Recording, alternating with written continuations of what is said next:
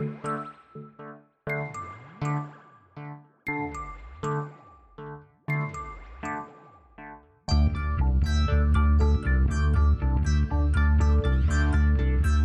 is Continuum Drag, a weekly podcast where we revisit sci-fi, fantasy, and just plain weird shows. This week, Planet of the Apes, episodes 7 and 8. Humans are nothing. You have no character, no sense of honor, no loyalty. If they did, you never would have allowed yourself to be brought here. I mean, Galen is risking his life, and you can't even see the danger that he's in because of you, because you are blind and sentimental. And you can't control your thoughts or your emotions, and you will destroy Galen and your friend, and you'll all be destroyed.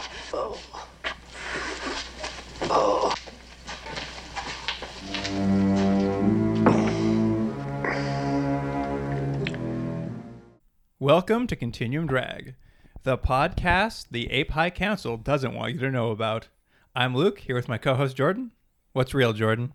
I think you like the Ape High Council much more than I do. You know what I've noticed recently? What's that? You keep dodging the question. Oh, the what's real question? I realized the last five or six episodes, you've really dodged the question by turning it back on my introduction. Yeah, you see what I've done there. It's a little bit of what's good for the goose is good for the gander? What is it called? No, I've just caught on. That's all. Yeah. So anyways, though, what we're saying is you really like this bureaucratic, these guys. I want to topple this government, this ape government, with their stamps and their regulations and their high taxes. You'd prefer some sort of ape anarchy. Yeah. Well, to be fair, you would think there would be. Aperky? Aperky? Nice. Nailed it. Once again. Hashtag. All right. Well, Jordan, let's get into it. Mm-hmm. What do you got for us? We had been talking, I think it was in the first or second episode we were talking about this show, and we were talking about how much stuff there was behind sort of the apes, the idea about how big this sort of fan base is. Right. So I started looking a little bit into the merchandise behind the show, and there is so much stuff. So I have page after page, but I'll just I'll talk about the highlights. I'll give you the highlights. So obviously the first movie came out in 1968, and the producers didn't really do any marketing. I was reading about, they just didn't think there was any potential for any sort of merchandising rights. This is all pre-Star Wars, right? So that idea wasn't such a big idea. So the only thing they had done in 1968 was the Topps Chewing Gum Company was the first official Planet of the Apes merchandise, and they had a 66 set of the Planet of the Apes bubblegum trading cards. I do like that 5 cents. Topps the chewing gum company. I always think of them as a card company, but maybe they started in chewing gum? Yeah, maybe. Anyways, it was 5 cents for a pack of cards. And then they also did, I think we had talked about this off the air, that they did a record album, which was just the original soundtrack. For some reason, they mentioned that there was also photographs of the cast inside. That's his little selling point for buying the album. And then there was also a few books and stuff, but there wasn't really much beyond that until 1973, where apparently they were saying Ape Mania took over. And what brought about Ape Mania, if that's an actual historical time period, I think it's an affliction. Yeah, Ape Mania was weirdly when CBS played all the movies in a row. Oh, in the prelude to the show. Yeah, as a prelude, they were just playing it on Friday night, and they just aired them in a row, and apparently people loved it. It was a huge hit, which was what spawned the TV series. But I have a list of things that came out essentially between 1973 and 1975. The long story about this is that the merchandise didn't have the legs they thought it was going to, because it was sort of a kind of a blast of excitement that died really quickly, just like the TV show. So I'll go through a couple of these. Okay. Tell me which of this stuff is related to the TV show. The stuff that's related to the TV show? Yeah, I'm just curious. I'm curious how much merchandise a one-season TV show could get. Okay. Mattel produced a submachine gun. I think I have a picture of this. Aladdin, the company, produced an embossed metal lunchbox. Amco produced Adventure Set, which had an ape headquarters, underground ruins, villager's hut. That's pretty much all the sets. Is this from the TV show? Yeah. TV show. I think I saw this actually online. It's like, do you have a photo of it? No, not yet. I think it's like, it was like a 3D diorama, obviously, but all the figures you played with were just like cardboard cutouts. It says it's made out of die-cut fiberboard figures. Yeah, so cardboard. Yeah. It looked cool except for the figures. There was a Fun-Do modeling molds. Is There that was, like a Play-Doh knockoff? I think so. PlayPal produced a striking Galen plastic piggy bank and another featuring Dr. Zaius. HG Toys made puzzles. Milton Bradley did a board game based on the TV series. Oh, cool. Hasbro produced a color view set with pencils and pictures. Let's get that board game. Yeah. Anyways, it goes on and on. There was so much stuff. But as I kind of mentioned, everything was between 73 and 75. Basically, the series went off the air. The merchandise just dried up. And that was pretty much it for merchandise until they started redoing the movies again. That's crazy. So it just all happened in such a short period of time. Yeah. That Ape Mania. You remember Ape Mania, 73 to 75. Yeah. I remember it well. Yeah. I was driving my 72 something. Oh, and the one, I forgot one thing. In what year was this? It's, I think, 74. A band called Electric Cowboy anonymously recorded The Planet of the Apes, a musical trip album. I don't know what that Sounds means. great. Where do we get it? I gotta find it. Oh, man. I want that. If anyone has it, please send it in. I want the board game. I would love to play that board game. What do you think you do in the board game? Do you think it's like you have to go find the metal disc they lost? I think you have to lose it after a couple tries, and then you just change the plot. And then like you're constantly being caught by apes and having to escape? I have to take your shirt off. Oh, yeah. One You got to thing. roll this. Like, lose a turn, take your shirt off. You roll a 10, take your shirt off. Yeah, anyways, there's lots of stuff. I can post this list online, but I think it would just bore people. But it's literally pages of just stuff people made. That's crazy. They Or made that companies much made. stuff in that 2-year period. Man. I mean, this is definitely the most merchandise we've seen for anything. Oh we've yeah, by watched. far. Like if you just go on Google or whatever your search device, Bing? if you go on Bing like Spider-Man, and remember Spider-Man used Bing, and everyone's like, what?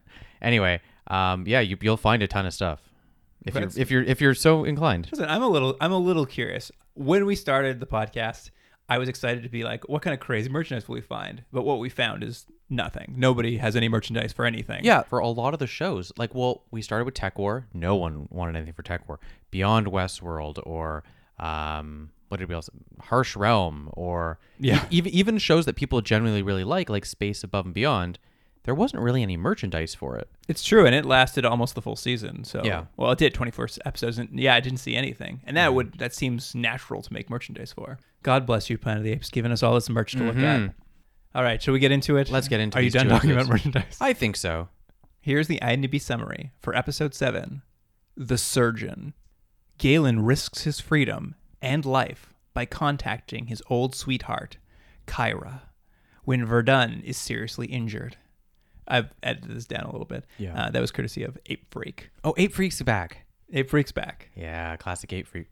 One thing I noticed right off the bat of the show, right at the beginning of the show, is that for all the time they've spent traveling and running away from the apes, they haven't got very good at hiding. They're just walking in the middle of fields and stuff. Yeah. It's like go in between trees and stuff, you know?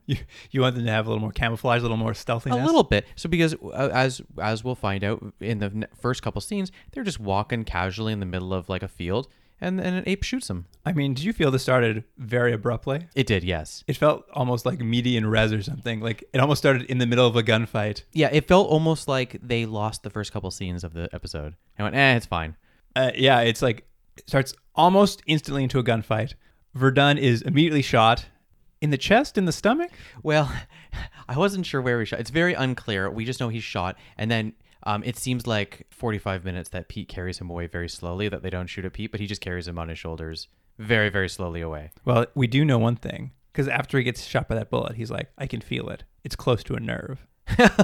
Is that what he says? Yeah, that's how they know where it is. He's like, I can feel it close to a nerve. Right, yeah. Well, you always can tell when things are close to a nerve. But as they mentioned in the synopsis, they're in luck because Galen happens to have dated a top ape surgeon. Yeah. Were you disappointed that we don't really get to find out more about their original wooing? You wanted to know? You wanted to see them get down? Well, I think it would be interesting to see the interpersonal dynamics of ape dating. I mean, we'll get into it. We see a little bit of it. We see a little bit. But you're right. It's not that. It is kind of fun, though, because this episode, it's so fast off the start because they just want to do an ape medical drama. Yeah. And I could not have been more excited about that idea. Yeah. It's sort of like they were watching MASH and went, we can do that. We can do a MASH episode. It's great. It's a great idea. Yeah. You mentioned it, I think, last week. You made a joke about like having a basketball player cameo on the, and you'd never know because they're in a mask.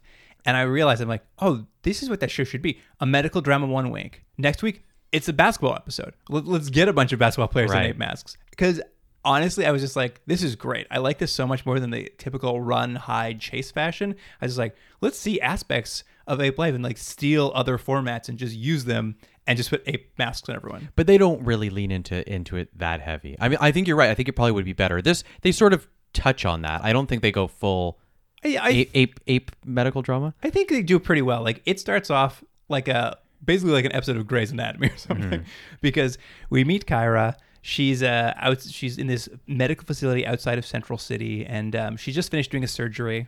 You notice what is she doing after she finished surgery? She's washing her hands. Yeah. Don't you think there's a vast inconsistency of the beliefs of the apes? It is quite clear in this episode that their medical knowledge, well, I would say watching this, I'm like, this is the Nick.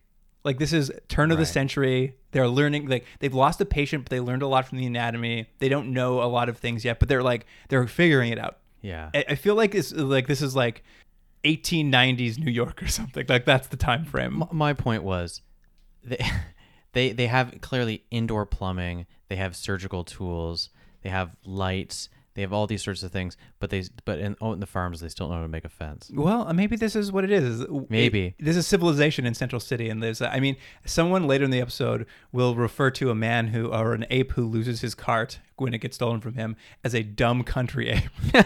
Did they say that? Yeah, I believe one of not Galen, Urko's people are like, that dumb country ape doesn't know what he's talking about. Yeah, he ain't one of your fancy city lawyers. That's right. He's a dumb country ape. But I say it's kind of like this sort of Grey's Anatomy medical drama thing is because she's washing up. She's lamenting a patient she's lost. The director of the hospital, what's his name? I wrote it down. Director Leander. He comes in and he's trying to like comfort her. She's like, we learned a lot. Don't worry about it too much. And then he's just like, hey, are you coming to my conference later? She's just like, I hadn't heard about your conference. He's like, well, it's tonight at my apartment. I'm making a vegetable casserole. Your attendance is mandatory. Yeah.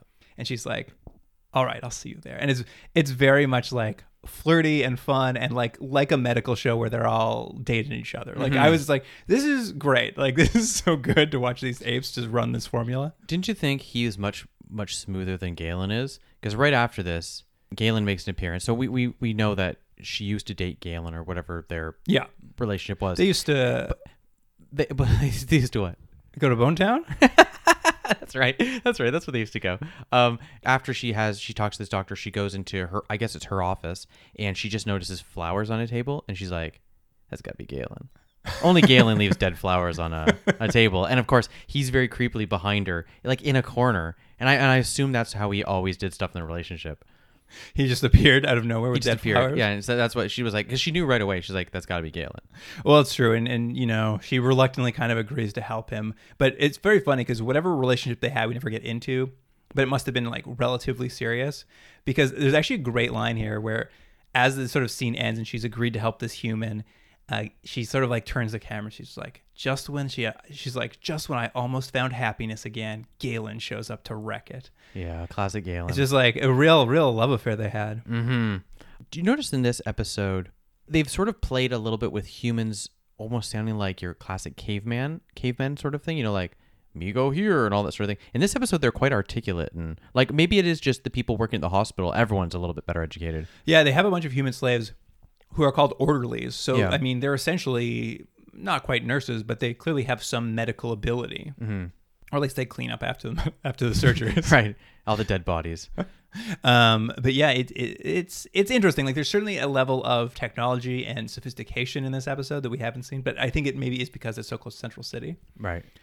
Galen has to go back basically and get Verdun, and they sort of steal this cart I mentioned from an ape, and they bring him back to this hospital, and they've kind of built this cover for him where he's going to show up and he's going to be a visiting surgeon. Mm-hmm. So he's got a fake name, the whole foofara, and his human servants are there with him, and one of them was shot in a bear accident.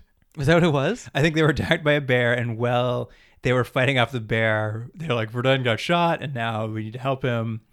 And my favorite part about all this is, did you notice that Galen puts on a very posh accent for the entire time he's a doctor. I didn't notice. No, He has a weird doctor accent the entire episode. That's not his normal voice. He's really selling the character. He is really into this character. So what we find is he has enlisted the help of his ex-lover to help the surgery for Alan, but she doesn't know human anatomy. Like, what's she gonna do? I wish there was some sort of ancient book on human anatomy that someone might have that they would be able to find. I mean, they thankfully are close to Central City. And then let me ask you, you mentioned this last week about the geography and what their journey was. Did they just backtrack all the way? Because seemingly they've been on the, let's say, a couple weeks, they've been on the lam, as it were. They have basically, if my map is correct, backtracked from Oakland back to Phoenix. Yeah, so it's a big trip, but I mean, I think at this point we just throw the map out. They just need to get back to Central City. And I think I'm wrong. Yeah. So, and why do they have to go to Central City? Because the hospital's just outside of it. They'd be lucky because Dr. Zaius' house is near Central City as well. Yeah, and so he conveniently has a book on human anatomy that they want to help give to the surgeon so that she can do the surgery. But let's say, I don't know if it's here where you see Dr. Zaius' apartment, but I'll just say now, my favorite thing is that for some reason, and I don't know if we've seen this before, but Dr. Zaius has a statue of himself. Yes, I mean, that is what we see. Before we move into Dr. Zaius' house, I just want to say really quickly. Okay. This is one thing I liked about the episode is I thought the Kara character was pretty good. Yeah. Like, even when she's like, I can't take the bullet out, there's too much damage, I don't know how to get inside this anatomy. Her exact line when she's saying she can't do this surgery is she says, to operate in ignorance is butchery. That's nice. There's quite a few nicely written lines around like being a doctor, and I felt like all the doctor stuff was like fun and dramatic. Do you think the anatomy between like a chimpanzee and a human is that different though? Do I think it? Yeah. No, but I don't know anything. I'm an idiot. But you're not an ape. You're just a dumb country ape. I'm just a dumb country ape. If you put a human and an ape beside me, I'd kill them both the same in surgery. Well, you're ruthless that way. Well, I'm also not a surgeon. And we mentioned that Galen's fake name is Dr. Adrian. No, we didn't. Yes, Dr. Adrian. Such a good doctor name. It's so far my second favorite ape name. The first one, of course, being Jason the ape. But yeah, we'll get back into them getting this anatomy textbook. Basically, Galen takes Burke, and they go off, and they pretend to be. They continue in their doctor ruse and like tell some ape cops they're off to talk to Dr. Zaius because he's had a heart attack or something. They arrive at his house. They jimmy open a lock and steal his human anatomy book, which I guess Galen knows about because he used to hang out there a lot when he was interviewing to be an assistant. Well, that's the thing. I mean, you sort of need the knowledge that he was his former assistant, but if we remember from the first episode, he was his assistant all of 30 seconds before he left. I guess there's family friends. Maybe they hung out there a lot. But you're right. There, as soon as we walk into this house, there's a huge bust of Dr. Zaius. I immediately made a note. I'm like, has a huge bust of himself. Yeah, it's wonderful. But and you know what I love though is they set up. They don't really commit to it, but it's the reason there's a bust there is they're like, oh, this will be great. We'll pretend Zaius is sick. We'll put him in. They put him on the stretcher. Yeah, so it's like, oh, his face, but it's like that wouldn't convince anyone. And they also don't really do the scene you think they're gonna do, where like someone looks by and peeks under the blanket, like, oh, it's definitely Dr. Zaius or whatever it is. Well, they don't do that. That's it. They're like, how are we gonna get out of here now that we have the book? We don't have Dr. Zaius. They lay the statue across the thing. Yeah. They put a bunch of pillows underneath to like give him some, but like none of it looks like it will sell at all. And then they just walk out the door and you never see any more of it. Right, exactly. It was a wasted opportunity for a good comedy. For a good comedy, yeah. Oh, and let me mention one thing. We learned that the apes, their strategy for dealing with humans that are sick are just letting them rest. That's their solution for all human ailments is letting them rest. Yeah. And if they get better, it's like, great. And if they don't, oh, well, they died. Yeah. What they're doing for Alan Verdun is very unusual. Right. He's like feverish. He's hallucinating a lot. The various, what do you call them? Staff. The staff at the orderlies. The orderlies at the hospital, the human orderlies, don't really like what's happening because it's kind of special treatment and it's weird to them. So they're not exactly making a lot of friends while they're there. Mm-hmm. But now that they kind of have this anatomy textbook, Kira's like, I'll do the surgery, but I just had to look at him. He is going to bleed out, but before I can get this bullet out of him, like looking at these notebooks, it's not going to happen. And of course, now's a good time for the astronauts' far advanced knowledge to come in to save the day. Yeah, as always. And Burke explains to them how blood transfusions work.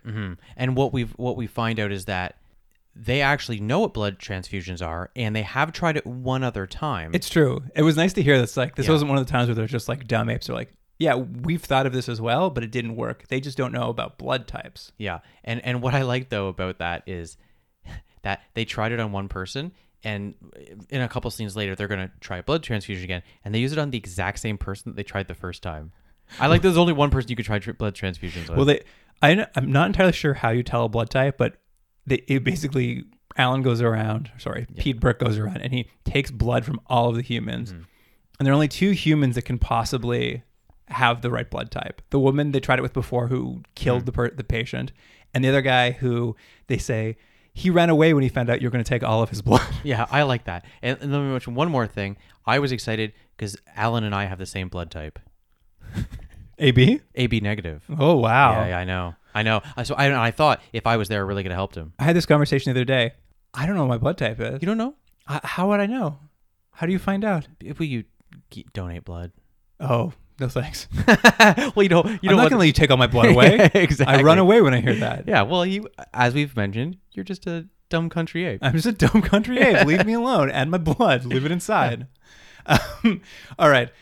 This is a subplot that runs out through the entire episode. But basically, the woman they find who has the right blood type has a whole arc in this episode. Can you paraphrase what that is? It doesn't come into play, really. Yeah. But it's insane. So the arc is she is treated less than a slave by everybody.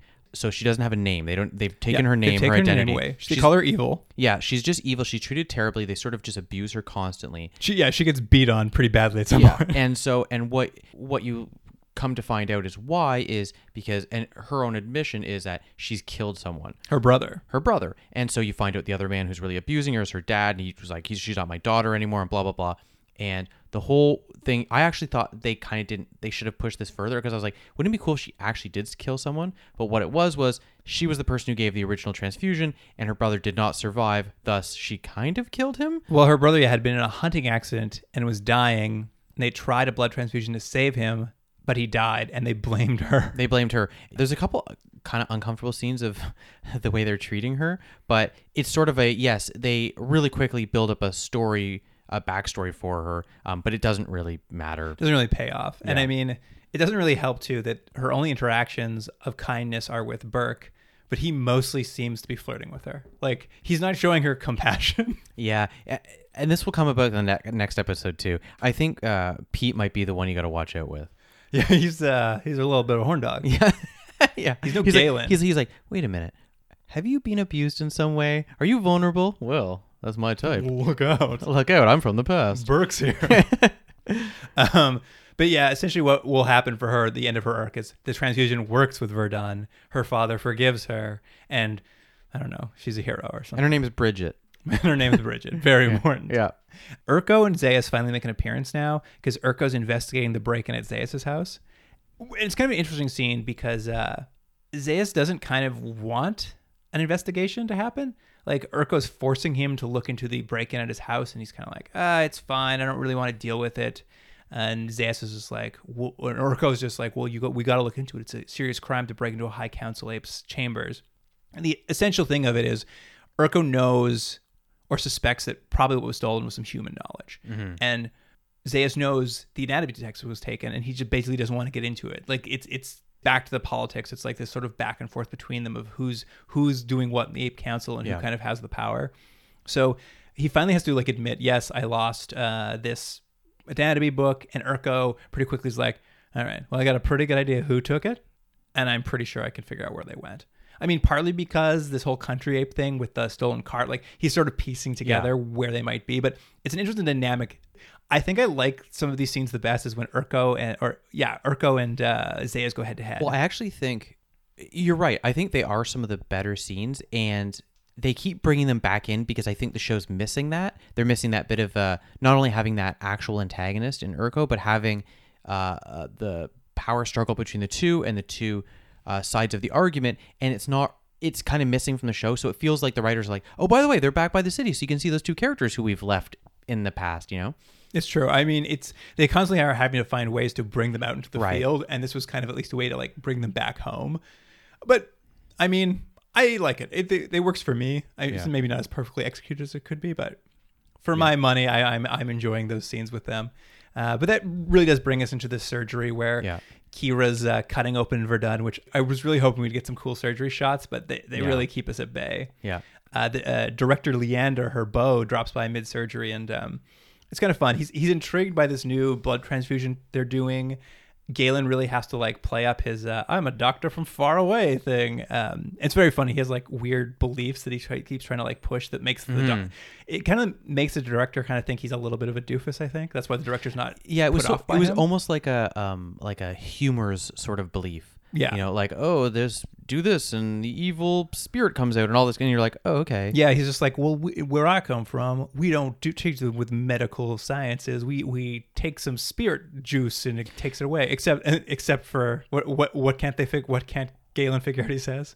Oh, I don't know. What was it? He says the only thing that's vexing us is the common cold. Oh, that's right. Yeah. And that's when the director starts laughing because he's like, this guy's an idiot. Yeah. So now, do you think he's quite accurately portraying that a type of doctor, or do you think he's just playing someone who he doesn't need as much medical knowledge, so he won't get caught out? I think it's a little bit of that. I think he's presenting himself in a way that makes this man not threatened by him, to kind of leave him alone. I mean, even in this scene where they're doing the surgery, the director is like, hey, you got to bleed there. You want to tie that off or what? And Galen's like, I'd love to see a big fancy doctor like you tie off a bleed. And the guy's just like, well, that's incredibly stupid, but okay. Yeah. And you get the sense so that he's catching on. He's catching on and probably quicker than they, it even seems like he should be. Yeah. I mean, essentially he catches sight of the anatomy book and basically he finds out, it's just like, hey, this is whatever this is. I know this is illegal knowledge. Like you shouldn't have this. And Galen has to pull a scalpel on him and say, you can't go anywhere. Like, we'll kill you. We need to save this guy. And the doctor's like, all right, well, if you're going to keep me here, I might as well be useful. I'm not going to let someone die on my watch. And he sort of gets in there, helps with the surgery. They have this cool, like, coconutty. Did you notice the respirator they have? On, like, it's, yeah. There was a couple of funny things. There's this weird respirator thing. I almost look like it was made out of leather. There's also the doctor. What's her face? What's her name? Kira. She has a stone desk. A stone desk, but it sounds about right. A stone desk, but it also has like stone drawers. And then my favorite part was in the very beginning when she's washing her hands. It looks like they just took tinfoil and put it all over like an actual sink. And I'm like, oh yeah, look at that weird, badly bent metal. Anyways, but yes, they have a sort of like a leathery sort of oxygen mask with like a breathing apparatus that's breathing in and out, and he sort of helps get that going. And they seem to have anesthesia. They've put him out, so it's not a bad surgery scene. It kind of shows like the level of technology these surgeons have anyway. I mean, and it's a dangerous surgery because it was right near the nerve. It was right by the nerve. Even she said so. Ultimately, they're able to make scientific history by closing the wound and saving Verdun. And it's a big, and at the end of the day, Kyra saves the day. And it's all sort of wrapping up there until they hear the sound of galloping horses. Yeah. Urko's arrived. He's come to search for his missing astronauts. Of course, at this point, we see the director, Leander. He's come around to them. He takes Urko in. He's just like, hey, you can look around my hospital if you want, but don't go in that door. We recently had some black plague come in, and the Black Death is in there, so you don't want to go in there. And that pretty much scares Urko off. And they are able to like send them off on their own little cart again, and it sort of wraps up. Like they get away with it. The surgery was a success, and no one died. And then the little subplot that doesn't matter is the dad goes, "Oh, I'm cool with her now." Yeah, I and forgive my daughter. And she's like, "Yeah, I don't mind the last 20 years of abuse." Yeah, you're forgiven. Yeah, and that's it. I mean, it is maybe something that's it's hard to hold it against this era of television, but it's kind of the one thing that I think is like I'm disliking the most with these episodes is the endings have to be so like pat. They have to be so tied up so tightly that it's just like it's a kind of fun. There's some good drama. I like the medical bits. I was just like, I just wish if it could just spill over a little into another episode. But because it has to reset, and it has to reset hard every time, right? So I'm not going to hold it against Joe because I know that's just the style of the era. But oh man, like it just feels like a few pushes beyond those boundaries. And I think, it almost does feel like you could do a show where every time they come to a town, they sort of, in one way or another, maybe convert's the wrong word, but they sort of convert apes into a Cause different a way. change. Yes. And so you'd almost think that this would start developing, sort of like, It could even be like someone coming along and is like, hey, did you hear about X town? They did this, or this farmer over here. Like if you just heard like they're having an effect on things. whispers through the mill, right? Right. Because you would think, Whispers through the mill, classic phrase. yeah, I love that movie. Anyways, but yeah, you're not going to get a lot of that. Instead, we're going to get this next episode, which let me just tell you right now, I did not care for. Well, let's get into it. Yeah. Here's the IMDb summary for episode 8, The Deception. Good title. Quite the title, I know. Yeah. Phoebus, I know it's asking a lot for him to love someone who's blind, but do you think it's possible? Do you want an honest answer? Of course. No. I do not think that it is possible. I can do anything that a female with sight can do. Except to recognize the truth. He is not an ape. That you can trust. I don't believe you. I think you're the one that's not to be trusted. You're supposed to be his friend, yet you speak of him as an enemy. He is my friend. But I know him. Galen, Verdun, and Burke befriend a chimpanzee named Fauna, the blind daughter of a human-friendly ape who is killed. I've also edited this one down, but that was courtesy of Ape Freak as well. Nice. And I have a note on this episode that this whole episode felt like it was taken out of Little House on the Prairie, but a bad episode of Little House on the Prairie. I mean, it's a rough episode, and we'll get into it, but it essentially is just a thinly veiled KKK allegory. Yeah, and it doesn't hit those marks at all. It doesn't quite work. I mean, this is no Black Klansman. Yeah. Or what would it be? What are they called here? Oh, Ape Dragoon, Human Dragoon. Human Dragoon, yeah. But it essentially starts off at a funeral for Lucian, father of Fauna, as his tombstone says. Yeah, what would your tombstone say? Luke, eater of pizza. Luke, eater of pizza. Luke, unsuccessful podcast. Oh man, if mine just says podcaster, something's went wrong. In quotes, though. Just in quotes, yeah. Oh, that's sad. Not even a real one. But the interesting part of this is less that they have tombstones is that they also have very human funerals. Yeah. Didn't you think that they would have had something slightly different? No, it is very human. There's a eulogy. It's all the same. Like they might as well all be standing around with black umbrellas as it rained. 100%. But it's sunny California. Mm-hmm. Yeah. Essentially, Lucian was killed by humans, they say. His daughter, who is blind. Yeah. By the way, I think I didn't notice she was blind right away. Are we supposed to know right away? No. I think it's a Okay. big surprise, like three or four scenes in. But like she's railing against humans. She's really against them. She blames them in their horrible animal ways for killing her father. Her uncle Cessnus, he's a crazily gray-haired ape. I liked him. I like the look of him. He had a great character design. I agree. He wants to drive humans out, and he's one of these apes who belong to the Dragoons, this order of basically the KKK. They all wear masks over their head, But they're sort of brown hoods that have a tiny bit of ape features in the mask. Like it pushes out on the snout. Yeah, for sure. But he doesn't like humans, and they live in a region where the humans outnumber the apes. They're really trying to make this kind of the 60s South kind of ideas. Is the world they're trying to build. And I think everyone meant well when they made this episode, and none of it's like obscene, none of it's like way out in left field. No, it just misses the mark. It just doesn't work. Yeah. They're not landing it. It doesn't quite make sense. We catch up with Verdun, Burke, and Galen, and they're just like crashing at this guy's house. Yeah, I know. It was a weird thing because I was like, they're just there, and it just felt like an inconsistent characterization of humans. It was just like, oh yeah, they're just at some guy's house. He's just like living his life, and I was like, it was weird. But what I like more than this is they almost immediately go fishing. But what was weird about the fishing is they don't use those spears. They just learned all about all the swimming under the fire and all that stuff. Sure, they're just using a regular fishing rod now. Yeah, all that work for nothing. I know. Anyway, Well, they're out fishing. One of these Dragoon mobs rides up on the house, just classic style, torches in hand. They like lasso the owner and drag him down the street. They burn down his whole house, and they kind of Galen and the team come back, and they pick up the dying man. I don't know if he's dying, maybe just injured as his house burns. And Galen can't understand this level of just like insensitivity. Like, who would do such a random attack? And Verdun and Burke, of course, recognize it from their time.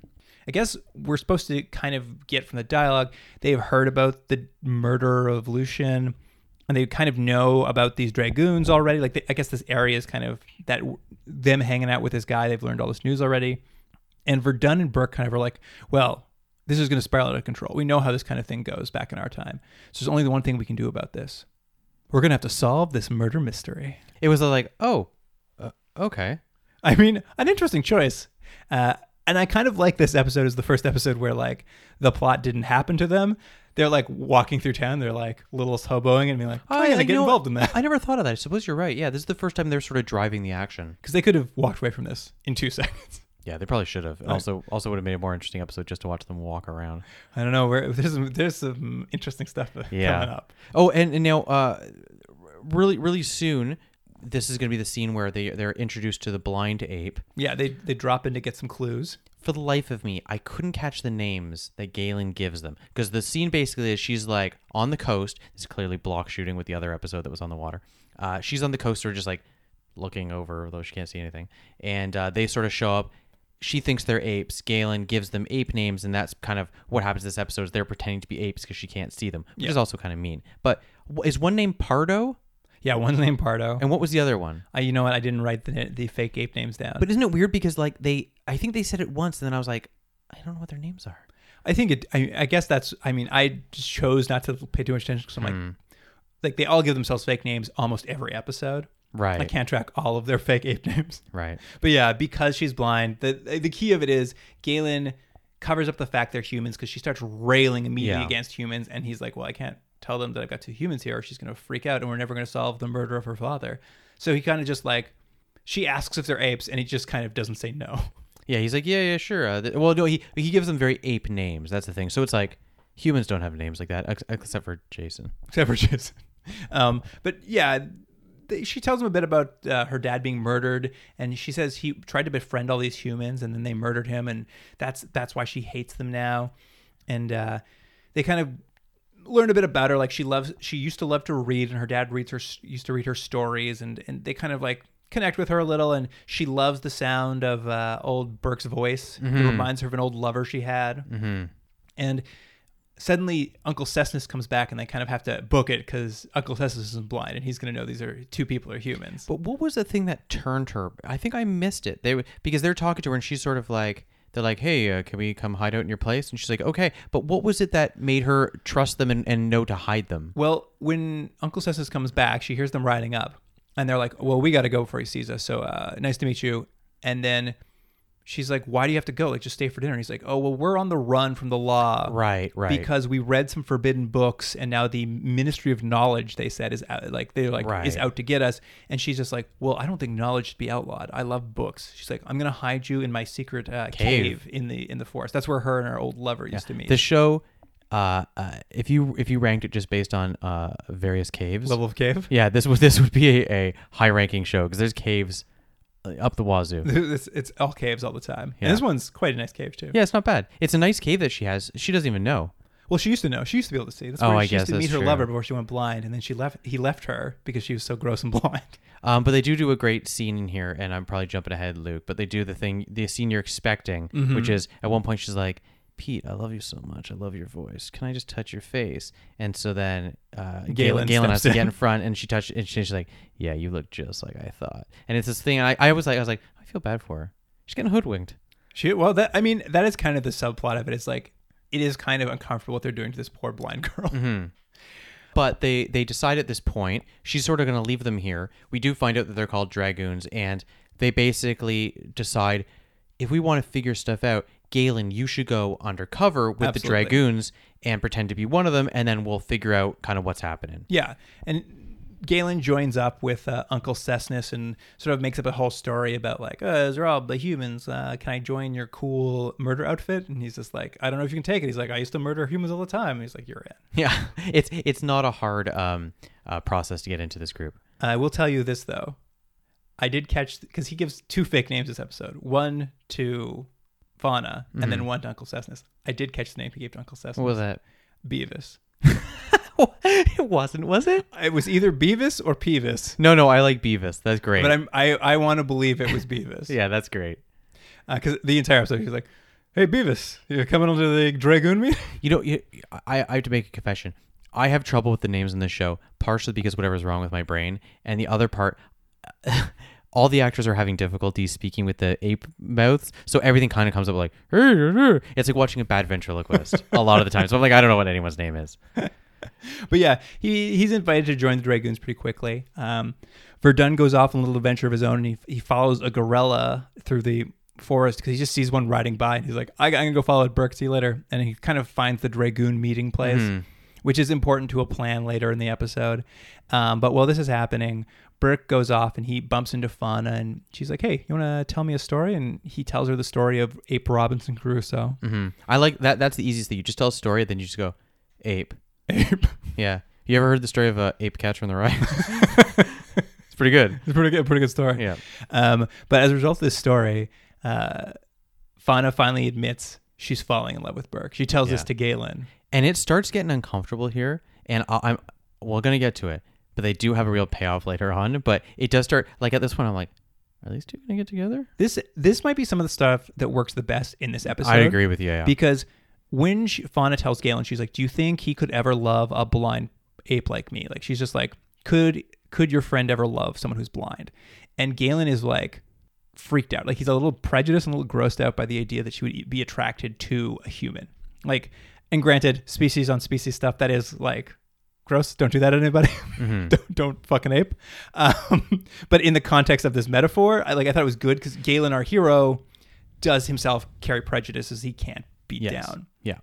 Fauna's really pushing Galen though to set her up with Burke, and Galen freaks out and he's just like, "He's not an ape. You can trust." Yeah, he really saved it. He pulled it out of the fire there real quickly. But eventually he goes back, tells Burke what's going on. Him and Galen kind of make amends because Galen's pretty upset. Like, "Why are you stringing her along? That's horrible." And he's like, I didn't mean to. Like, I don't. He's like, "I can't help it. Look at this body. Look at me. Listen to this voice." Yeah. I got everything an ape would want. How can you not want to stick it in this voice? And he goes and sees, what's her name? Fauna. Thank you. And kind of tries to explain why they can't be together by telling her what I think is a Bible story about Isaac, Jacob, and Esau. Yep. And she really doesn't get the story though. Like, he's basically describing a story where someone tells a mild lie. Well, it's funny because he tells a story with a very nebulous sort of moral, but the whole point of the story is that Esau's hairy and Jacob is not. So, and he fools his father. That's the point of the story. And he's basically trying to say, like, by the way, that's what we're doing to you. But she's too busy trying to find the actual moral of the story. Right. So that's what's confusing about it. What she does get though is Burke's not into her, so she's pretty heartbroken. Yeah, and yeah, she takes it badly, because to be fair, she's a blind ape. She's like, I don't have many options, you know. I found a nice guy with a nice voice I like. Good face, touched his face. Yeah, touched his face. Definitely was not. They just didn't stick another ape in front of him. No, definitely not. Why would you ever do that to a blind ape? Why would you do that to someone? Yeah. But at this point, Verk and Verdun basically decide that they're going to help out, which is this is a weird point in it because I had to really go back to that original funeral scene and remember a character we haven't seen in 25 minutes. Yeah, Scarface. Well, not even him. I'm talking about the cop Purdox.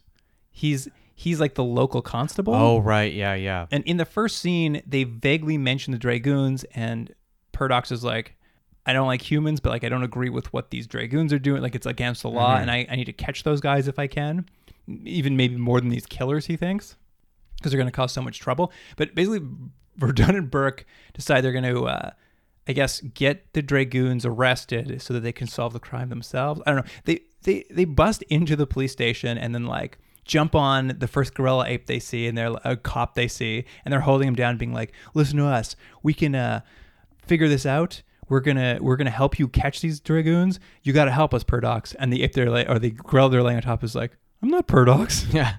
It was a kind of funny scene. I didn't think it worked as well as it could, but it's a cute scene that they've gone through this whole thing. It's like, that's not even the right guy. Well, and it's such a weird, because it is like a case of mistaken identity, or they can't tell the difference between apes. But in a movie, in an episode about like racism. Yeah. Is it funny to do a scene where your lead characters who are fighting the racism also can't tell the difference between like two characters? The answer is yes. But essentially Purdox is there. He's like, hey, let's have a conversation, kind of. There's some indication that they're locked up for a night, but we never see it. They're kind of just trying to convince him, hey, come with us. We know where the Dragoons meet. Our friend's going there right now. We can catch them all in the act, basically. But Purdox isn't buying any of this. And what we are left with is Galen stuck at this meeting where he's indoctrinated into the Dragoons, given a mask, and then they're like, and here's your gun. You're going to get to kill a human next raid. Yeah, and he's all like, oh, I think I'm just going to stay here and look at the stars. Well, they kind of like have they do the induction. There's a little bit of a speech, and it's all over in like a minute and a half. I'm like, well, let's all go home. And Galen's like looking around. He's like, I got to buy some time. So he keeps like trying to give more speeches himself. And at the end of the day, he's just like, well, why don't I just hang out here until someone shows up? It was a funny scene. I didn't fully understand their plan though, so I didn't get if he was trying to buy time or what was happening. But essentially, he tries to buy the time by telling them, hey, remember I told you earlier on that humans had robbed me one time? I saw those humans. They're down in a seaside cave. We should go down there and get them. Let's go get them right now, you guys. Are we not Dragoons? Let's go get them. Yeah, are we not Dragoons? And the leader of the Dragoons is like, it's awfully dark. Can we just go in the morning? And everyone's like, yeah, let's go in the morning. Let's go in first light. And I'm just like, what? Seems like the worst way to commit these kind of crimes. It's a casual group, you know? Just Tuesdays and Thursdays. Tuesdays and Thursdays. Yeah. So we kind of catch up the next morning. Purdox is still debating with Verdun and Burke at the police station. Galen, I guess, has walked down overnight to this police station. And you kind of see him like peek through a curtain in a window and like give a very comical like, whoa, what are they doing? He comes in with his mask on and basically takes Purdox hostage too. Like, I don't know, like the only way they can get this cop to do his job is to like take him hostage apparently. Yeah. And they basically ride him out toward the seaside cave in the morning. So he's like, hey, we're going to show you where these guys are. In fact, they get out there and they see the Dragoons riding up and they're like, here's your gun back. Go arrest them. And she's on the cliff now. Yes. Fauna has shown up. She's on the cliff. Is she suicidal from the heartbreak? It looks like it. It does appear that way, but she does seem to be mournful on top of the cliff. But basically what happens is she like they'll start like their roughhousing starts happening. Purdox goes down and like tries to arrest them. Yeah. The lead gorilla takes off his mask and he's got a huge scar on his face, which is cool, which is a super cool. I thought it looked good, yeah. I don't know where that ape was from. I also don't know that. It was revealed to us as if like this was supposed to be some reveal. I agree, because what would you think it is it's going to be the uncle. Or it's going to be... Well, we know the uncle's part of it. I know, but you know what I mean? Like, you think, oh, it's going to be this reveal. But it's like, oh, it's that guy with the scar. And you're like, who's the guy with the scar? And I missed it too. So I thought it was just me, because I'll be honest, at this point, I was just like looking out the window at birds because this episode was so boring. So I was like, oh, maybe I just missed something. I wonder if he was maybe at the funeral. Like the police officer, I think they might have said a bunch of things at that funeral that like were hard to follow once Burke and Verdun came in, because we never saw those characters again for a while. But yeah, they have a big standoff. I gotta say, that cop's pretty brave. Like, they all had guns and he's just like, I'm roasting you, all of you. I'm by myself. There's no backup coming. Yeah. And while they're kind of having this argument about like whether they should arrest them and like whether he's on the human side or not, Fauna, I don't think she jumps. She seems to slip. She seems to slip, yeah. She slips and falls off the cliffside into the ocean. And as we all know, apes can't swim. And as we also know, Pete and Alan love saving people in the water. They do. Pete leaps off the cliff. He swims up. He grabs her. Verdun leisurely jumps in a little bit later and helps. Yeah. And he's recovering from surgery. That is true. He did have that major surgery last episode. And essentially they save her. They pull her out. And they pull her basically into the fracas of these Dragoons and the cop. And it's kind of interesting because they're saving her. And obviously as Burke is saving her, she's touching him. And she realizes he's a human, and she's freaked out. She's like, "You're disgusting. Get him." Well, it's not even freaked out. I think she's more repulsed and disgusted, I would say. Exactly. That she had been in love with a human.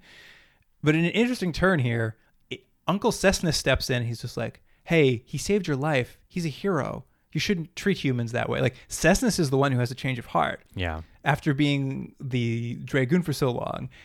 And he admits to everyone that, in fact, old Scarface Gorilla, I think his name was Vaughn, he killed Father Lucius. Yeah, they had like a fight and he fell and hit his head. Well, they were on a fighting about rock. how he was befriending humans, and Uncle Cessnus covered it up because he agreed with the politics at the time. But now that he's seen a human save her, like, he's changed his heart. And Vaughn, the Scar Gorilla, he starts freaking out. He's like, it doesn't matter. I'd kill anybody who helps a human. I'd kill them all. And then, like, the entire Dragoon force, like, takes off their masks. They're like, I quit. I know, I liked it. They just it hit the way, and they all just went, whatever. You guys want to get a bite to eat? They're like, yeah, this guy's crazy. Yeah. This whole Dragoon thing, terrible idea. But we come up to the ultimate moment in the Yes. episode. And what is it, Luke? The gorilla's been arrested. She's been saved from the water. They're saying their goodbyes in front of the ocean. They're sort of just like, it's this uncomfortable goodbye where she's just like, well, I guess I need to learn to maybe like humans some more. And Burke's just like, well, it was a pleasure to meet you. And what does he do, Jordan? He lays a big old kiss on her. He leans right in there, gives her a little kiss on the mouth. Yeah, on her weird, unmoving ape mouth. And it was just, It might have been more on the nose. I It's know hard what to I know tell. what they're going for, but it is still like, you're kissing an ape. It's weird. I mean, it wasn't a romantic kiss. It was more like how Yeah. you'd kiss a child or something. Yeah. But it was, He had his tongue was out though, right? well, I hope so. It was a funny, weird ending where it was just like, if anything, I'm like, I would wish that it would have loved if they would have committed to it. I don't remember if this was on the podcast last episode, but we were talking briefly about the Tim Burton remake of Planet of the Apes. Mm-hmm. And I remember when it was coming out, there's a bit of controversy just before it came out because there's a rumor going around that Marky Mark was going to kiss Right. the ape, Helena Bonham Carter. Helena Bonham Carter ape, or there was going to be some sort of love affair, or maybe they were going to have sex. And there was like a huge fracas about like, that's horrible. You can't put that in a movie. And then the movie came out and there's nothing like that in there at all. And here too, I was like, you know what? I would prefer it. Like, just go for it. What I would have liked is when he went to kiss her, there's an extreme close up of just their two tongues, like just battling. Just you know? battling out. Yeah. I don't know. I mean, it was fine. It was a very cute ending. It was just going to show Yeah. like, it's okay. You can kiss someone who's not like you. Yeah, I know. Yeah. But I would have preferred if they were going to go with this analogy that they're not different species, but more that they're different like types of people. Like, I don't know, maybe go for it then. wouldn't it be great if Pete was just like, you know what, I'm staying here, and then they just like live happily ever after, Start a and, little family? and Alan and Galen go off. Oh, Alan Galen would love that. Yeah. They're better friends. They're much better. They don't have old pessimistic Pete anymore. He settled down in human ape country. Just outside of, are they still just outside of I don't know where Central City? I don't know where they are now because they said this area has more humans than apes, so I they know. can't be that it's close. not clear. All right, Jordan. Well, let's wrap it up. Do you have any final thoughts on these episodes? I think I mentioned it once before, and I still sort of have the same feeling, which is I feel like the show has plateaued in terms of where it's going to be. It's not going to get extremely bad. It's not going to get extremely good. I don't think we're going to have anything either, anything too extreme. I think this show has settled into what it is. I would say that these two episodes at least broke formula. These were less like episodes of The Fugitive. I mean, still elements of them Yeah. for sure, but these were at least kind of, one was a doctor show and the other one was them inserting themselves into the politics of life, which at least was a change of pace. I would agree with you. I just don't know if either was very successful. I don't know how successful the show can get, like, as far as that goes. Yeah, like, maybe. they're kind of stuck in the time period they live in, and I at least appreciated they broke formula a little bit and Right. tried something new. You're right; they're not perfect episodes by any means, but They're didn't- far from perfect episodes. I don't know if I found them as boring as you did. Maybe not. So what do you think of the first one? I think I know you're going to like the first one more than I did. What are you going to give it? For The Surgeon, Yeah. I think I'm going to give The Surgeon a 7. Yeah. See, I'm giving it a 5.5. 5.5. And at least half of the thing is just for I like that stone desk. Oh, real wow. smooth drawers. Oh wow, we were really disagreeing on these episodes. Yeah. All right, what about The Deception? This is my least favorite episode we've watched so far. Really? Oh yeah, I found Worse it. than The Farm? Oh, I did not. I really disliked this episode. I just didn't think anything worked. I just didn't like it. I'm giving it a 2 out of 10. However, Oh wow. an extra point. Don't write it down. An extra point for the kiss. 3 out of 10. 3 out of 10. Yeah. Well, at least you like something about it. Yeah.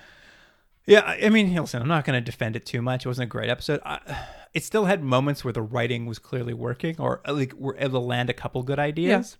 So I don't think it's... I think there's an idea there. I just think the execution is all wrong. I think overall the execution is wrong. I think I liked how Galen showed his prejudice and had to confront that in the episode. I thought that was handled subtly and better than I would have ever expected from this episode. And I did like the blind girl heartbreak thing. It's kind of fun. It was kind of interesting. The Dragoon thing was awkward and like wedged in. You know what I think what it is maybe it was too many ideas. Like if it was just the idea of like falling in love, right? With maybe it would have been an okay episode. You're right. Maybe that is the problem. It had like too many half-baked ideas. Yeah. You know, I'm not sure where I'm going to land on this. I think you're right about a lot of things though. So I'm gonna go for a 5. Oh, that's nice. There's something nice about that. Right down the middle. Right down the middle. Yeah. That's also the chance, her percentage chance of her living in an ape world, but not being able to see. I'd say it's about 50%. She was doing just fine. Yeah, that's true. She did have that cave. Well, that about wraps it up for the episode, I think. I guess if you want to talk to us about these 2 episodes, if you saw them, you want to talk about blind apes or ape surgeons. I hope we get a lot of emails. Hey, guys, just want to write in. I want to talk about blind apes. Imagine that. I would like to hear other ape careers. I'd like to hear more about ape careers. Yeah. You can email us at continuumdrag@gmail.com. Do you think there is like a zoo with a cool blind ape? I bet there's been a zoo with a blind ape. Feels like that's an attraction. Yeah. Well, it'd probably be on the subway if it was. There'd be a subway poster of it right beside the what was it called? The clothes that evaporated. Remember that? I do remember talking about from when they were under the city and the subways in the BART station. Yeah, that's for the real. What does Jane always want to say? Dragsters, the real dragsters. Steve came up with that. Steve came up with it to watch dragsters. And of course, you can follow us on Instagram and Twitter at Continuum Drag, where we'll have some little clips and things from these episodes. Probably a bunch of things of merchandise, I assume. Yeah. That Jordan found that long laundry list he gave us earlier. And that about wraps it up. Jordan, thanks for coming out again. Listener, thanks for joining us. And I guess we'll see you next time. See you then. Yeah, me and Alan have the same blood type.